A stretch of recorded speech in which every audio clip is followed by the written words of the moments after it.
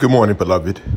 This is Elder Miller with your spiritual soul food for a triumphant Tuesday.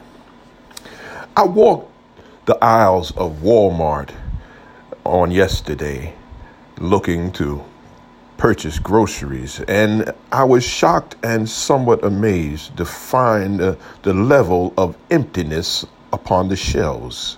It seemed like where there had once been plenty, now there was lack. Yes, it made me think of the world that we live in. We're facing so much problems, seeming dead ends, COVID-19, financial struggle. You may be even going through emotional turmoil. Yes, we're facing depression, oppression, and so much trouble. But, beloved, I come to give you light. Know this, that even when you can't trace God, you can trust God. Yes, my son told me some sage advice. He said, just keep it moving.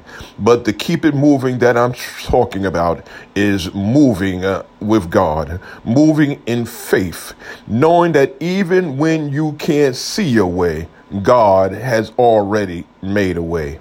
Yes, beloved, Proverbs 4:18 says, the path of the righteous is like the first gleam of dawn, shining brighter till the full light of day.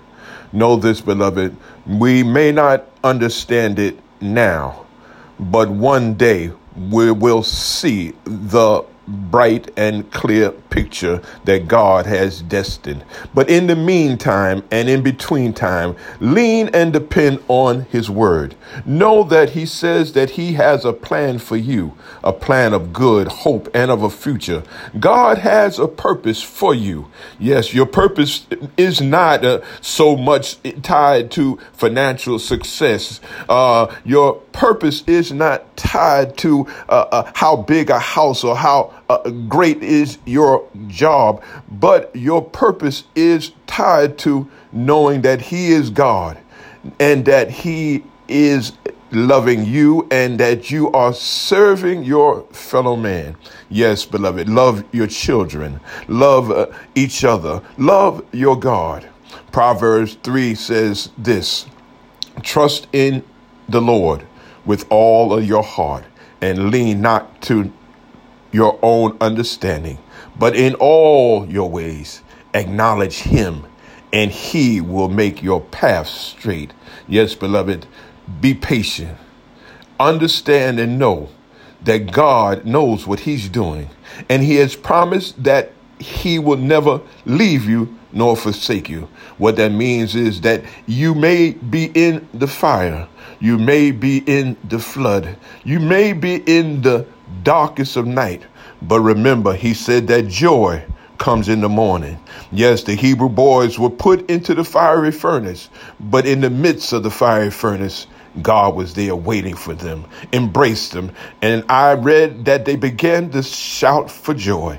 Yes, God knows what's best for you. And remember this, my friends, take heart even in your darkest hour, knowing that without pressure, diamonds are not made. And you are a diamond in God's eyes. So, my friends, trust and believe. God knows what he's doing, and he's doing it for your good. God bless you, heaven smile on you, and always remember this, I love you, but God loves you best.